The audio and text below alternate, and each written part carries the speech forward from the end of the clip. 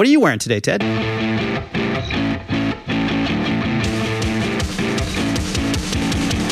Hey Rockers, welcome back to Extra Credit, the Rock You podcast. I'm your co-host, Seth Hinckley, sitting here with the John Foreman to my Chad Butler, the Dean of Rock You, Mr. Matt Black. Hello, Seth. How you doing far away in Houston in there? I'm good, man. How's Paris? It's How's pretty the good. Future? How's the future?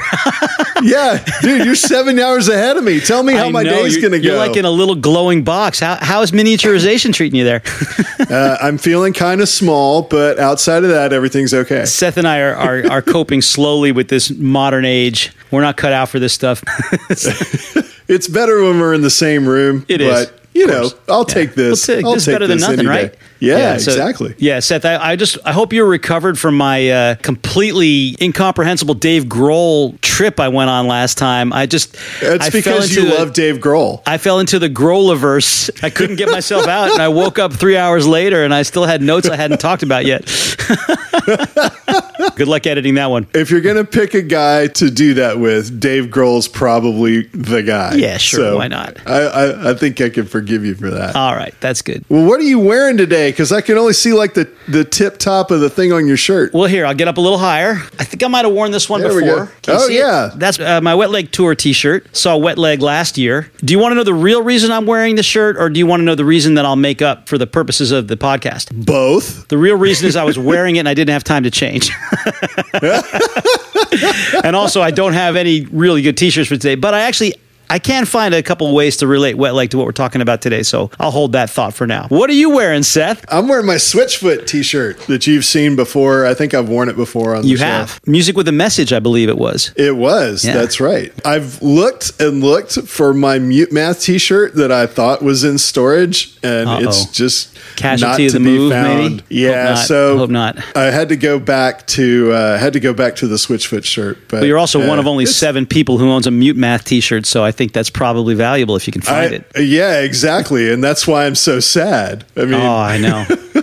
So what are we doing today? Oh, man. We are talking about artists that we like that either never went big time or haven't gone big time yet that should have, in our opinion. Gotcha. As we always do, we got to talk about criteria, because there are bands that made it, I guess, to the big time that I think should have been bigger. Mm-hmm. And there are bands that, unless you're in a localized area, you wouldn't have heard of. Right. That should have made it bigger. And then there's bands like the Judies that never made it out of Houston that I think should have made it bigger. And they're probably on my honorable mentions list, but I tried to keep it as the bands that were smaller that not everybody had heard of. But I had to put a couple of bands in that made it fairly big, but didn't make it as big as I think that they should have. Fair enough. I got some criteria. Yeah.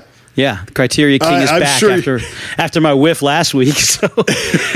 So I started with You're back to normal. I'm back to normal. So I started with kind of the premise that the bands I'm going to talk about are bands that I'm surprised people haven't heard of, especially knowing what other bands they like. And with one exception, they're bands that no Rock You band has ever covered. And we've covered more than 1,000 songs if you count the adults. So they've never made it into a Rock You playlist, except for one, which has a reason. It's easy to be snobby about this stuff. It's easy to say, oh, you haven't heard of such and such, be a hipster about things. It's not like that. You know, there's so much music out there. No one can have heard of everything. But these are bands I'm consistently surprised haven't penetrated somehow. I tried to put some numbers to that. First of all, I excluded anything that I would consider an up-and-coming band. They're just showing up on the scene. Okay. So, for example, Wet Leg, which only has one album out, but they're already huge in the public sphere. People are talking about them all the time, even though I think they only have like 14, 15 songs published, and they're amazing. But a year ago, maybe no one would have heard of them. Now everyone's heard of them because they did a tour opening for Harry Styles and whatever. So nothing that was up-and-coming. You know, if you haven't heard of something that you're going to hear about next year, I didn't count that.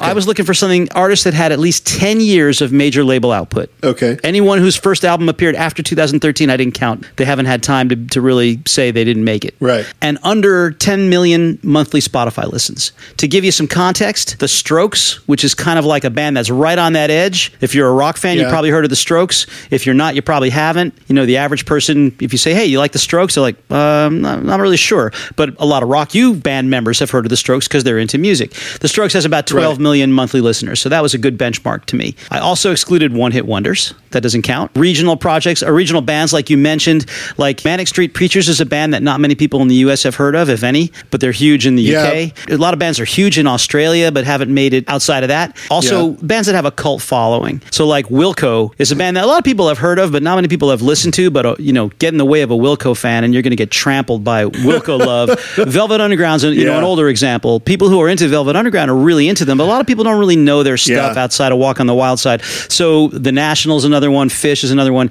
So I was going for bands that just really haven't broken through, but they've been around a while and they should have broken through. So 5 artists. There we go. Plus our honorable mentions, of course. So I can't remember who went first. I can never remember who went first. What do you want to do? I went first last time to give you the last word. So why don't you go first this time? I'm going to start with over under. 0. I'll take the over. I'll take the under on 0.5. I might take the over on 0.5 just from one of the things you just said. Okay. So I think I'm going to take the over. I'm curious to know what that means. All right. We'll see. We'll see. So my first band is a band that I love. Their music really connects with me. It's got a great vibe to it. And again, I'm like, I'll meet people and I'll say, oh, you like so-and-so, this band I'm about to tell you the name of. And they'll say, no, I never heard of them. I had one kid, a fifth grader, who knew him and really liked him because his parents did. And I was like blown away when that happened. Wow. And the band is Silver Sun Pickups. You ever heard of Silver Sun Pickups? I've heard the name. I don't think I could pick one of their songs. Great off band. Of the radio. One of the things I like about Silver Sun Pickups is they've actually played at La Boule Noire, where we do our indoor concerts throughout the year, which is cool to know that we're on the same stage as that same floorboards they walked. They are, I wrote down where they were from, but it looks like I didn't write them down. I'm not really sure, but they've been around since 2000, and they have 1.2 million Spotify streams, which is not a whole lot. Monthly Spotify streams. That's not a whole lot when U2's got 50 million, something like that. So that's a lot less. Yeah. Their first album was released in 2006, and I think their first 2 albums, Carnivus and Swoon, are the best albums. And I think, Seth, we're each choosing a song, right, to represent our bands today. So let's do that. 1 or 2, yeah. All right. Well, okay. I just did 1. Let's give a listen to Little Lover's So Polite from the Carnivus album. Little lover's so polite, waking up the core needs, with smelling salts and faulted meat, and did the bones collide,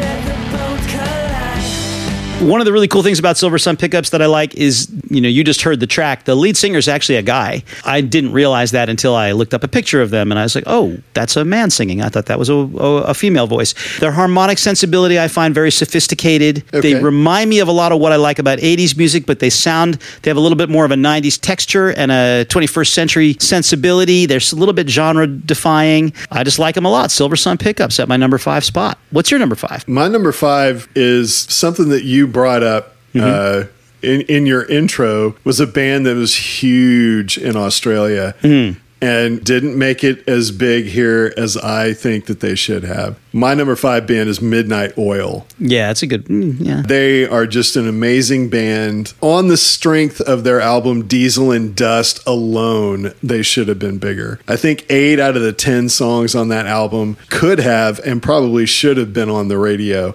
not just Beds Are Burning and The Dead Heart. And maybe it's because of the political tone of their lyrics with regard to the Aboriginal people of Australia, or maybe it's due to some of the odd instrumentation. I mean, like we did on our Weird Instruments episode, these are the guys that used a bull roarer to start the beat on one of their songs. But for whatever reason, they didn't make it big in the US or Europe as much as I think they probably should have. Even on their next album, they had 2 songs that were just as strong that should have been big hits, Blue Sky Mine and King of the Mountain. And both of these songs really aren't that well known, and it's a shame. Some folks might say that the Oils, as their Aussie fans call them, are huge in their home country of Australia, like we said.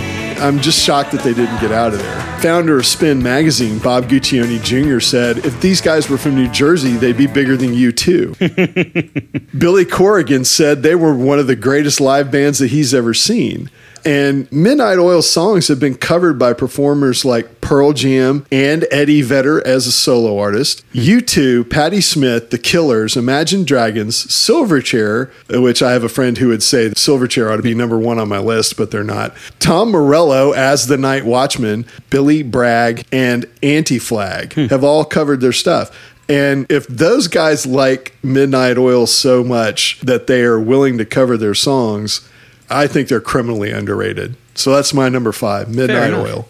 All right. Good one. Yeah. I definitely call them a one-hit wonder in a U.S. context, but yeah, if they're much bigger in Australia, I'm aware of that. Their albums hit number 1 in Australia repeatedly. Right. And they had multiple songs that did that. They've gotten multiple awards in Australia, just not anywhere else. So, didn't you mention that the lead singer ran for the equivalent of Congress in Australia, or he actually is in Congress? He ran and won and was there for a number of years and retired from that and went back into music. So, ready for number 4? What's your number 4? Okay, my number 4, another artist I love, which is self-evident, a guy named Dylan LeBlanc. You ever heard of him? Nope. I did not think so. He has only 210,000 monthly listeners on Spotify. He's been around since 2010, has 4 studio albums out.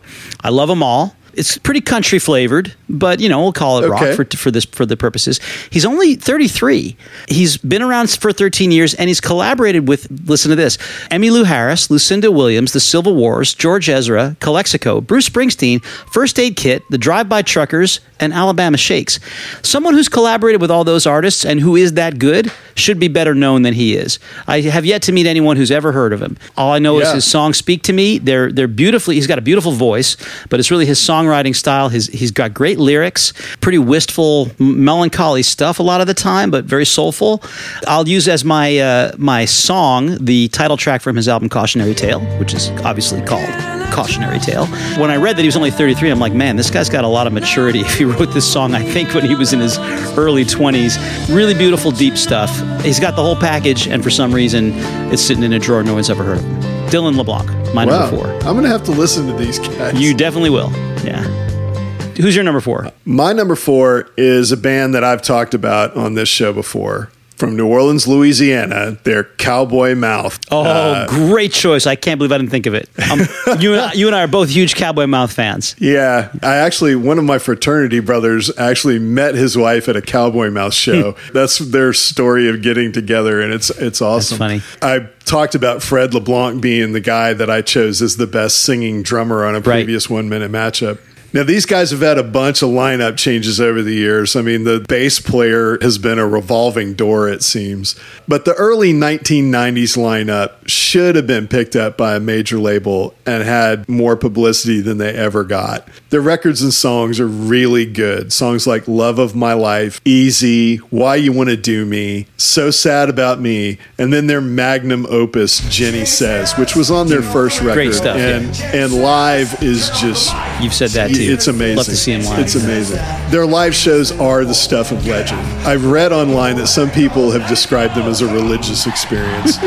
But the best thing I've ever read was probably in 92 or 93 in the Austin paper, a review of one of their shows. I think it was at the Continental Club on South Congress in Austin. They said, on a bad night, they'll blow the roof off the dump. But on a good night, they just might save your soul. So I've seen these guys multiple times in just small venues, and they really do blow the roof off the dump. One of my favorite concert memories of all time is at the end of the show, Fred comes out from behind the kit, and Paul Sanchez, the guitar player, would slide in to his seat to keep playing the beat on the drums during Jenny Says. Mm-hmm. We were at the now defunct Satellite Lounge, tier for the Satellite Lounge, here in Houston. And he hopped up on the second bar that was in kind of the middle of the room, and he grabbed one of these hanging lights and shone it in my face as he's singing the chorus, and he saw me singing with him, so he jammed the mic in my mouth and just like, yeah! And he's sitting there, he's screaming the lyrics along with me. Oh, man, that was amazing. And when they do the switch out, the drummer, when Fred gets out and Paul Sanchez would get in, they literally did not miss a beat. Yeah. They must have had to practice that for hours and hours and hours. Just an amazing band that record A&R guys just didn't pick them up. So that's my number 4, Cowboy Mouth. I love Cowboy Mouth. Yeah, I do too. What's your number 3? Well, my number 3 is the least not well known. No, let me try that again. My number 3 is probably the best known of my 5. It's Nothing But Thieves. Or least not well known. I understand what you're saying.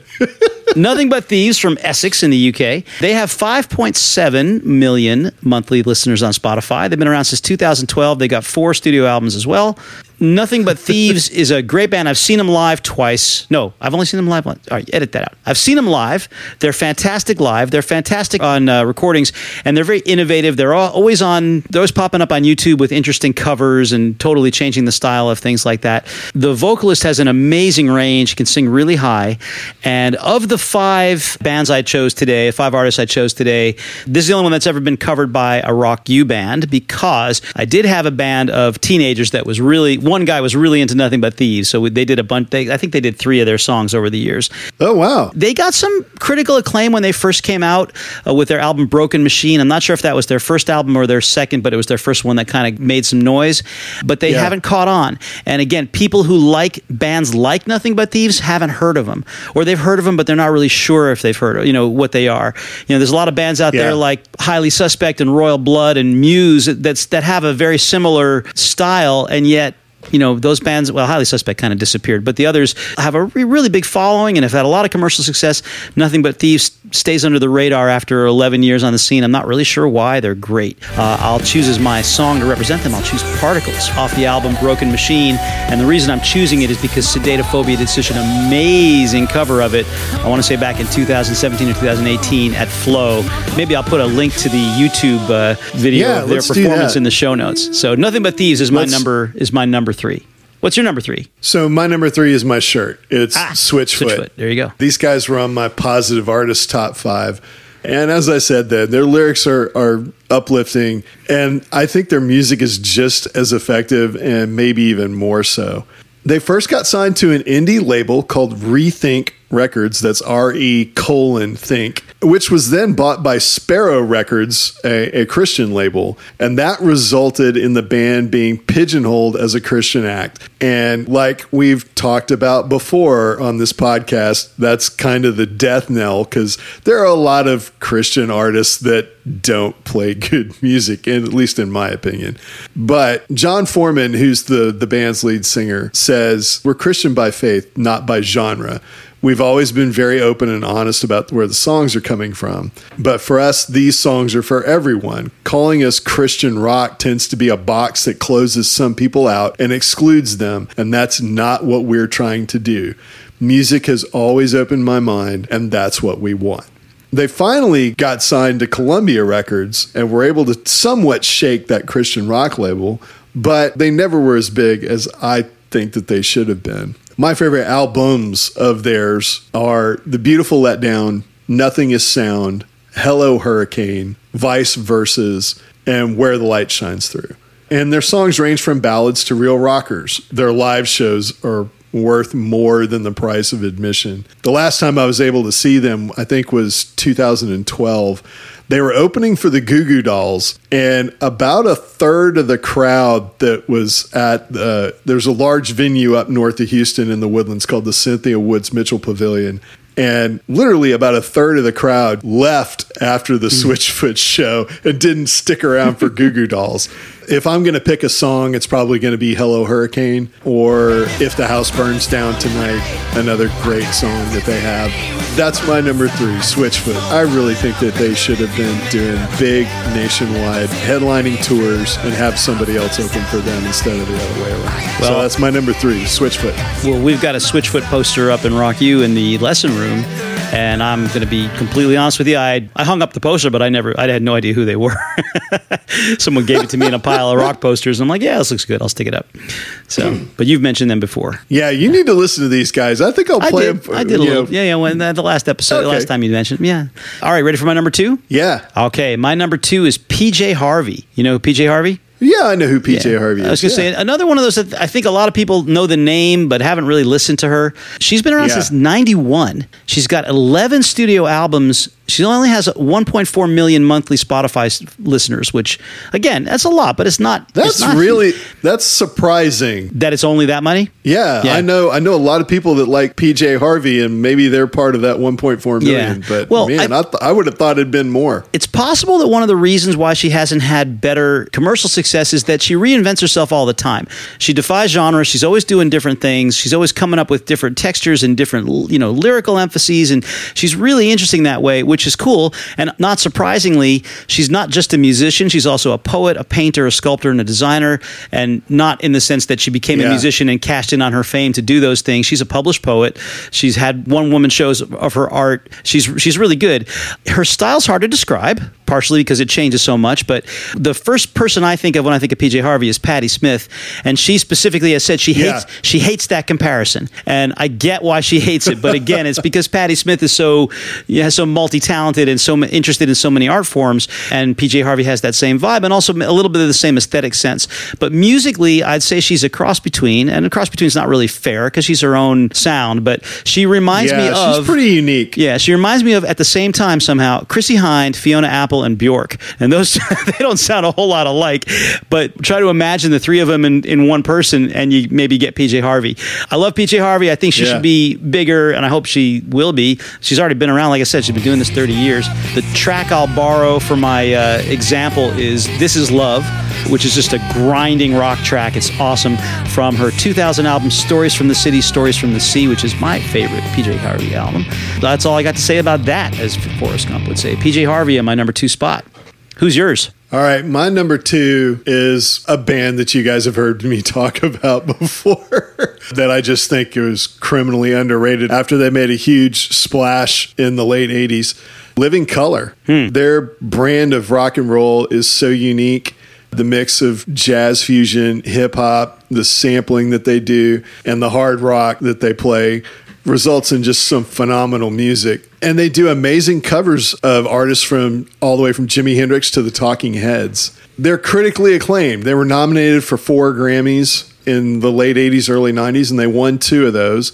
But they were never the headliners that they should have been. The strength of the tracks on their albums Vivid, Time's Up, and Stain, and then their live EP Biscuits, which is amazing. I just think they're criminally underrated. When your guitarist plays jazz and heavy metal and then mixes the two, your drummer has graduated with honors from the Berklee College of Music. Your singer can really wail, and then the bassist that they've had 2 of can not only hang, but can shine in that group. I think that was just a recipe for success. But I think the problem was, in that time, may have been too Afrocentric for the record companies in the late 80s, early 90s. 90s, right? Late 80s, 90s? Well, is that the era? Yeah. It took the intervention of Mick Jagger, of all people, to get these guys a record deal with Epic Records. In 2018, Vernon Reid, their lead singer, said, "We had to get the cosign from a person who literally embodied what rock and roll is." The fact that he had to come see us and dig us for us to get at the back of the line is crazy. And he's 100% right. And for whatever reason, and I'm sure it probably had to do a little bit with the issues with the record companies, sadly, they ended up disbanding in January of 1995 after failing to settle on common musical goals during their 4th studio album sessions.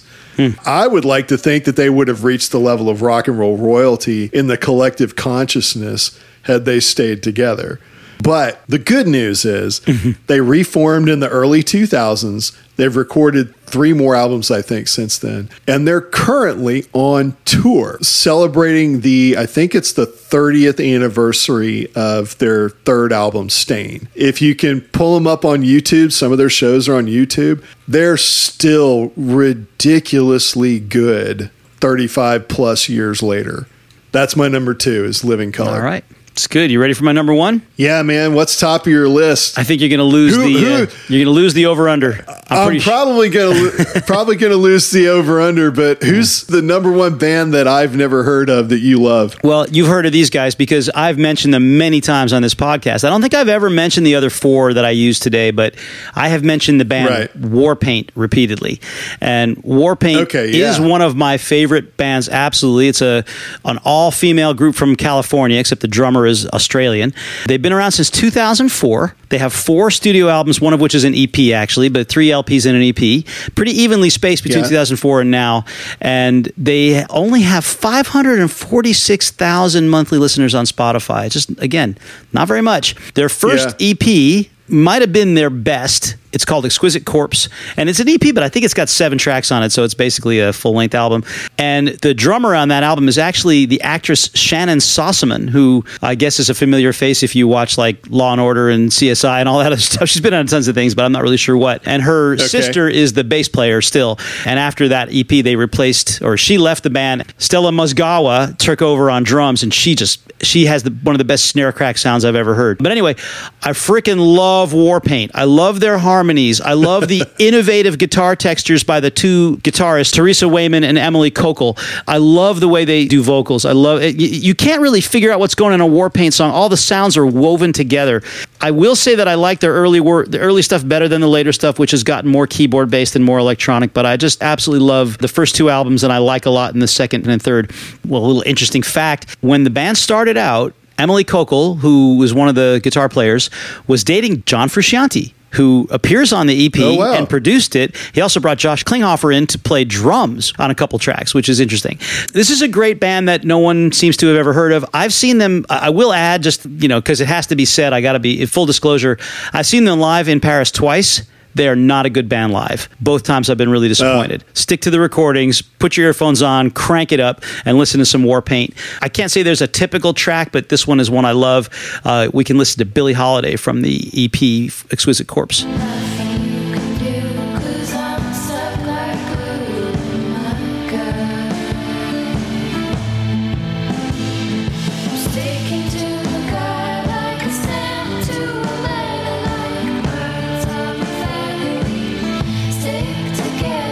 And there you go. Warpaint at my number one spot. What do you got, Seth? What's your number one? My number one is a band that I've mentioned before.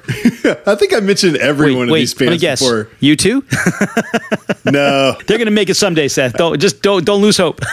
I'll keep plugging away for Bono and the boys. Yeah. My number one is Mute Math. Yeah. Paul Meany from New Orleans and Darren King from Springfield, Missouri formed this band after sending each other CDs in the mail with mixes that the other one would remix and send back. And finally, Darren just moved to New Orleans so that they could collaborate in the same room and actually become a band. From 2002 until 2017, when Darren King left the band, they put out some ridiculously unique music that garnered the band a bunch of dedicated fans, me included. But their first album had some legal issues due to the agreement, or lack thereof, between Teleprompt Records and Warner Brothers. There was a lawsuit between Teleprompt and Warner Brothers that held up their first album for a while. I guess when that happens, you get the feeling that the record company is not going to be behind you. They also suffered from being labeled as a Christian band like Switchfoot. And that was because of Paul Meany's prior project, Earthsuit, which actually had been a Christian band. And the band was actually, Mute Math was actually so against being classified as Christian that they sued Warner Brothers over marketing them in that genre. And due to that marketing issue, Rolling Stone even called them, quote, kinda sorta a Christian rock band. Their list of albums is short. Mute Math, Armistice. They have a couple of live albums, but Armistice Live is my favorite. And then the other two studio albums that I really like are Odd Soul and Vitals.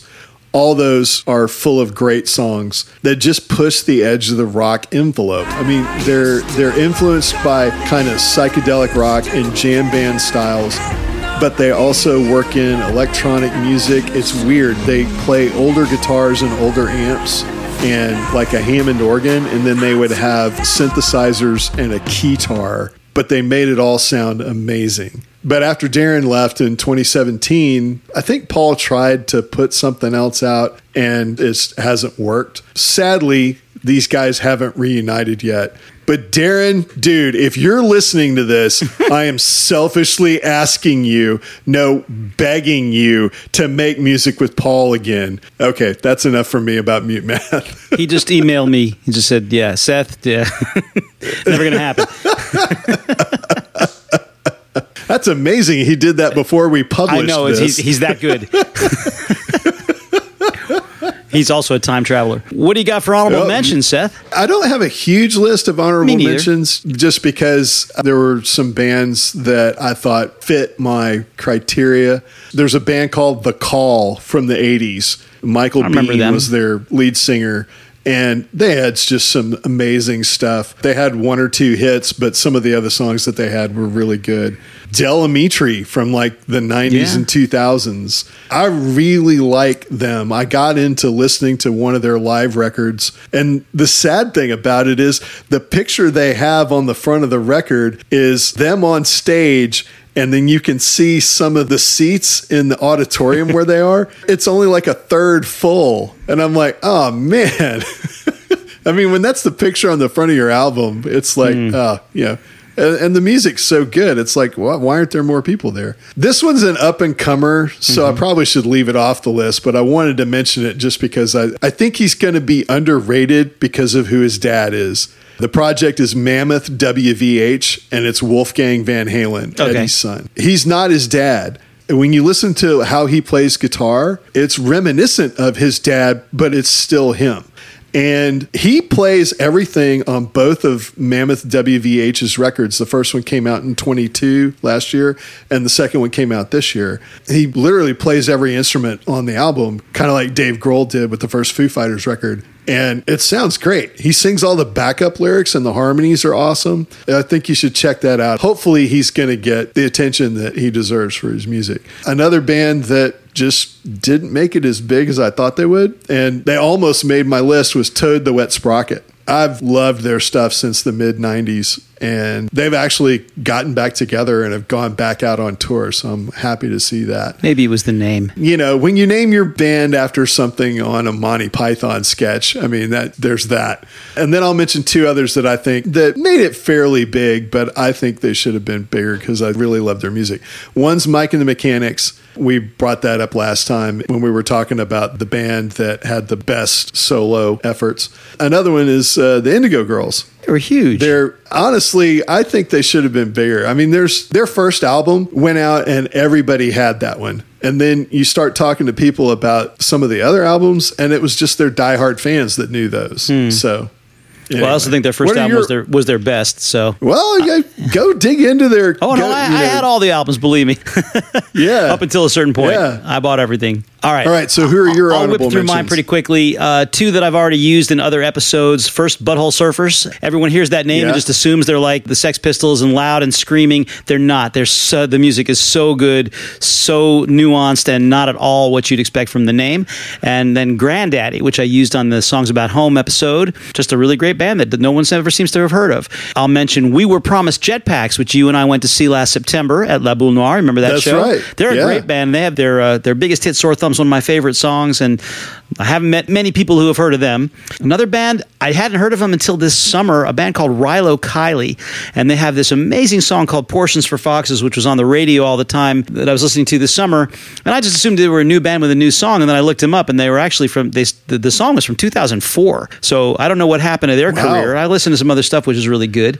I'm going to mention Chet Faker, who's one of those bands that's really big somewhere else. He's huge in Australia, and I mention him specifically because Robbie Sinclair, one of our teachers at Rock U, is his touring and session drummer. So a little plug for Chet Faker there. And finally, I'm going to throw a nice one in there for a friend of mine. I'm going to urge you all to go check out Marvell Oaks.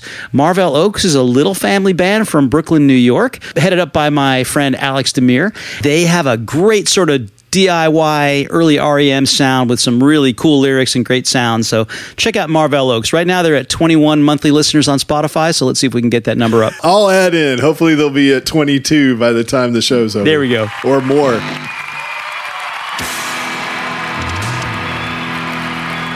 If you want to listen to the songs that we mentioned on this podcast in their entirety, check out the Spotify playlist that we've got in the show notes to hear them all. All right, kids, we're back, and we're doing a new segment that we hope we're going to keep doing. It's a thing called If You Like ... I'm going to let Matt explain a little bit about this, and then we'll give you our recommendations, which is kind of what this is. If you like fill-in-the-blank band, then you might like these other fill-in-the-blank bands. I think you just explained it perfectly. Yeah. I think I just did, so I'll let you pick your first band for If You Like. Sure. I was just going to say, though, that was kind of like our working title. We never came up with an official name for the segment, so we might have to see what we come up with, along the lines of feedback or take two. But maybe you listeners have a good idea. You can always write us at podcast@rock-u.fr. Okay, let's get back to it. Or send us an audio file that tells us what you think this ought to be called. Yeah, exactly. So you want me to start, is what you're saying? Yes. Okay. Yes, please do. I was planning to use as my first If You Like the band Nothing But Thieves, but then when I did my list of 5 bands that never went big time, Nothing But Thieves showed up there, and I didn't really feel like I should use them twice. And I was thinking that a band like Nothing But Thieves is a great band if you like a band like Muse or The Killers or Arctic Monkeys. What do those things have in common? Rock and roll that maybe makes you think and has a certain kind of melodic sensibility that's maybe a bit more advanced than something like Green Day. Not that there's anything wrong with Green Day, but I'm just saying something with a little more. For example, Muse is very classical influenced because Matt Bellamy was a classically trained pianist. So I was thinking, okay, well, I'm not going to go with Nothing But Thieves. Then I went to myself and I said, if you like Nothing But Thieves, who would you like? And I'm going to pull a one I think is a pretty deep band out of the vault here. Okay. Many of our listeners may be familiar with an American musician named Greg Dooley. Greg Dooley is sort of an under-the-radar cult musician who a lot of people follow, most often because they're fans of the Afghan Wigs. And Afghan Wigs is one of those, I don't know how to say it, it's kind of a litmus test for, are you really into music or not? Like, if if you're a casual rock fan, you probably haven't heard of Afghan Wigs. Afghan Wigs are a hipster darling. Like, it's definitely a signifier. Like, there's even a song that was big on the radio this summer by The National where they're talking about, it's a couple splitting up, and they're talking about splitting up their albums. And it's like, what about the Afghan Wigs? And it's like, okay, if you're into the Afghan Wigs, we sort of know who you are. And, if you say you're into the Afghan Wigs, we probably know who you are. Greg Dooley is the creator of the Afghan Wigs, but he had a side project, which became a major project for a while when the Afghan Wigs disbanded before they came together again, called the Twilight Singers. And even a lot of people who love the Afghan Wigs don't know about the Twilight Singers. I've just found, again, one of these bands, I'm like, oh, do you like the Twilight Singers? Oh, you would like the Twilight Singers.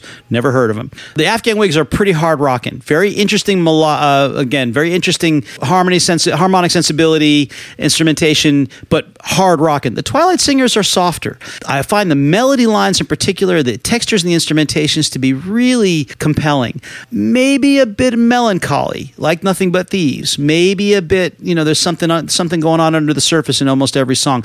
The lyrics are very complex often. The structures are interesting. Not hard to listen to, just something that makes you think. I would advise you, if you're a fan of Muse, or if you're a fan of The Killers, which is more pop, I would say, or Arctic Monkeys, which definitely is always thoughtful or always thought-provoking. On your way to check it out, Nothing But Thieves, take a little detour, check out the Twilight Singers. And then if you do like the Twilight Singers, go check out the Afghan Wigs too, and you can join the club of hipsters that loves the Afghan Wigs and be one of those guys. But don't forget to grow your little chin beard and your man bun while you're at it too. So yeah, I was going to say, if you're an Afghan Wigs listener, the first word that comes into my head is hipster. Hipster, for sure. Hipster, college radio, that's where I put those guys. So I'm just curious to see if your experience lines up with mine. You obviously know who the Afghan Wigs are. Had you ever heard of the Twilight Singers? I've never heard of the Twilight Singers. I don't know. I've never met anyone else who has. I'm like digging through bins of vinyl to find these guys. I don't even know how I found them. Probably from another podcast. Yeah. What? Are you sure you didn't make these guys up? Oh, no. I listened a couple of their albums I really like. I think one's called Twilight, sung by the Twilight Singers, something like that. One's Blackberry Bell. I really like these albums. I listen to them a lot. They're great. It's great music. Give us something that we should go looking for, Seth. What do you think? So I kind of went the opposite way, probably because I just love Rush. It's like there's nobody like Rush. They're kind of unique in what they do. But there's a lot of bands that I listen to that are in the same genre, I guess, in the broader sense of the term, that if you like me, like Rush, you're probably going to like a Canadian band called Triumph that is also a three-piece. Yeah. Hard rockin', really good stuff. And then on the more progressive end, there's bands like Yes, and I know that they're super popular from the 70s, but some of our younger listeners may not have gotten into that band. Tool, a band that we don't bring up enough on this podcast, I think, has just got some amazing stuff. If you want to listen to odd time signatures and amazingly good hard rocking music, Tool is one of the bands that you should pull up. Genesis, especially their earlier stuff. If you like earlier Rush, you're going to like earlier Genesis. And then a band that was a super group that kind of did a couple albums and dropped out, Asia. Their music is something that I think you would enjoy if you're a Rush fan. My favorite two bands, Rush and Asia, when I was in 7th or 8th grade, for sure. There you go. Then there's a band that was big in the late 80s and early 90s, especially Queensryche, which has just some amazing rock music, and their lead singer was a trained opera singer. If you're one of those people that's like, I really like Rush's music, but Geddy's voice just really grates on my ears and I can't listen to it, go listen to Queensryche. You'll be very happy. Those are my if you likes. That's funny. So you started with one band and you ended up with a whole bunch. I started with a whole bunch and ended up with one. So we'll have to sort this out in our our pregame next time. in our pre-production meetings, we'll figure this out. But if our listeners want to tell us which one they want us to do, maybe we could do that. So we don't want to give them any power. No, I'm just kidding. I will throw in a little coda to this because I mentioned that I had to find a way to involve my Wet Leg t-shirt somehow. I would just say, if you like music, go listen to Wet Leg. They're one of my favorite bands in the last couple of years.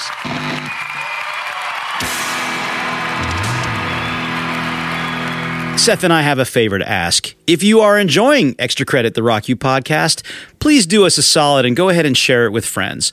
Also, if you rate and review it on whatever podcasting platform you listen, it will get to other people, and that'd be good. We want more people to hear about this stuff that we think is so cool. So, share, rate, review, and thank you. All right, kids, we're back, and it's time for 60 seconds of music insanity. It's the 1 minute matchup. Dave Grohl.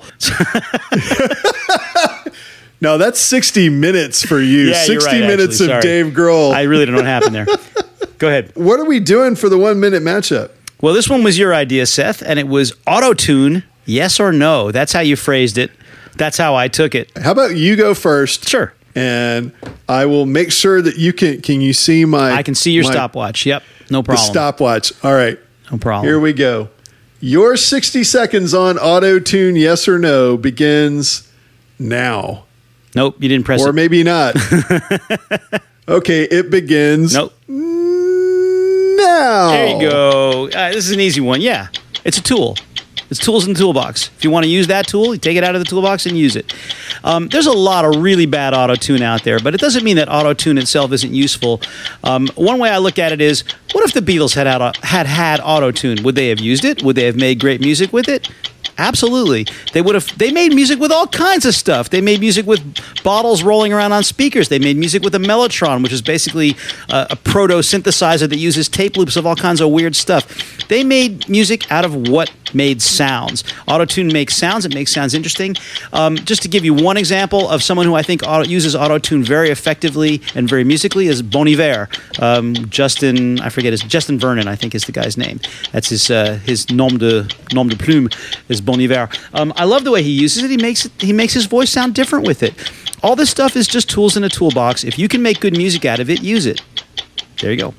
Well, 58 seconds. Not too shabby. All right. You ready for your turn? Yeah, I think so. All right. Let's see. Can you see? I got to turn my little bubble on. There we go. Can you see the stopwatch? I can. Here we go. Your... hold on. I got to line my finger up in reverse here. Okay. Ready? 3, 2, 1, go. Okay, so AutoTune's kind of a spectrum from where you never notice it to where you can't miss it at all. And I think on the end where you never know it's there, where it just tweaks the tone so it's better than what you got in the initial recording, like pitch changing, is okay. But, you know, there are certain things that I like in my rock and roll, and that's mistakes, which makes it rock and roll to me. But, I mean, we're seeing it more and more as something that is an effect. And when you rely on that for a major part of the song, I just really can't stand the use of it. Like on the vocals for Daft Punk's One More Time. You know, bands like Kraftwerk, Pink Floyd, the Beatles, and Zeppelin created great sounds and vocal effects without using AutoTune. And bands like Queen and Heart had zero use for it. So I'm just 99% no on AutoTune, and I'm 4 seconds over. 6 seconds. We'll call it 4. It's all right. I have a lot of sins to make up for when it comes to going over in the 1 minute matchup. So, yeah, it's interesting you said mistakes, but I think actually I'll just, throw this out. I think that's how Bon Iver uses AutoTune, is to make it sound glitchy in an interesting way. And he's mastered, unlike the Daft Punk song you referred to, which makes it sound robotic, he's used the glitchiness to convey emotion. I think he's done a really effective job with that. So, and if you use it for like an effect like that, yeah, I get it. But there are just a ridiculous amount of songs that come out now that have the same chord progression, that use the same beat, that have things like the cicada hi-hat that just never goes away. And then they auto-tune the stuffing out of the vocals. It just grates on my nerves. I mean, it's a tool that gets used, in my opinion, in the wrong way more than it gets used correctly. Yeah, I don't disagree with that. I would just quote Victor Wooten saying, music isn't made by the instrument. Music is made by the musician. They're all maybe being lazy with it. Let's see, again, wonder what the Beatles would have done with it. But, hey, that's got, you know what, Seth, I don't think we've actually disagreed on one of these in a while. So that's a refreshing change. And you thought AutoTune was going to be like easy and we were going to totally agree. It was easy. I no problem. I didn't have to think about it. You asked the question, I'm like, yeah, of course, why not? Of course.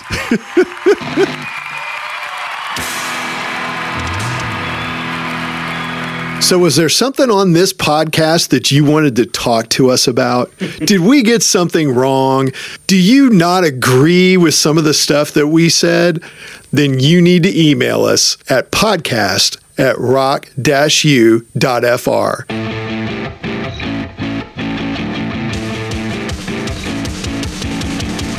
Extra Credit, the Rock U podcast, is brought to you with support from our partners at Big Pebble Records.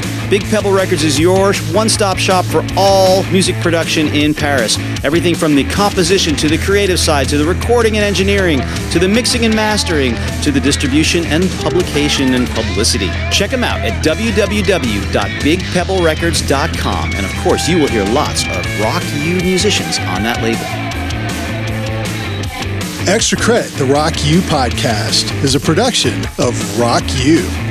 Expertly engineered and recorded by my good friend Seth Hinckley. And our theme music is written and produced by Tom Walters. Rock U is a nonprofit association loi 1901, and we'll see you next time.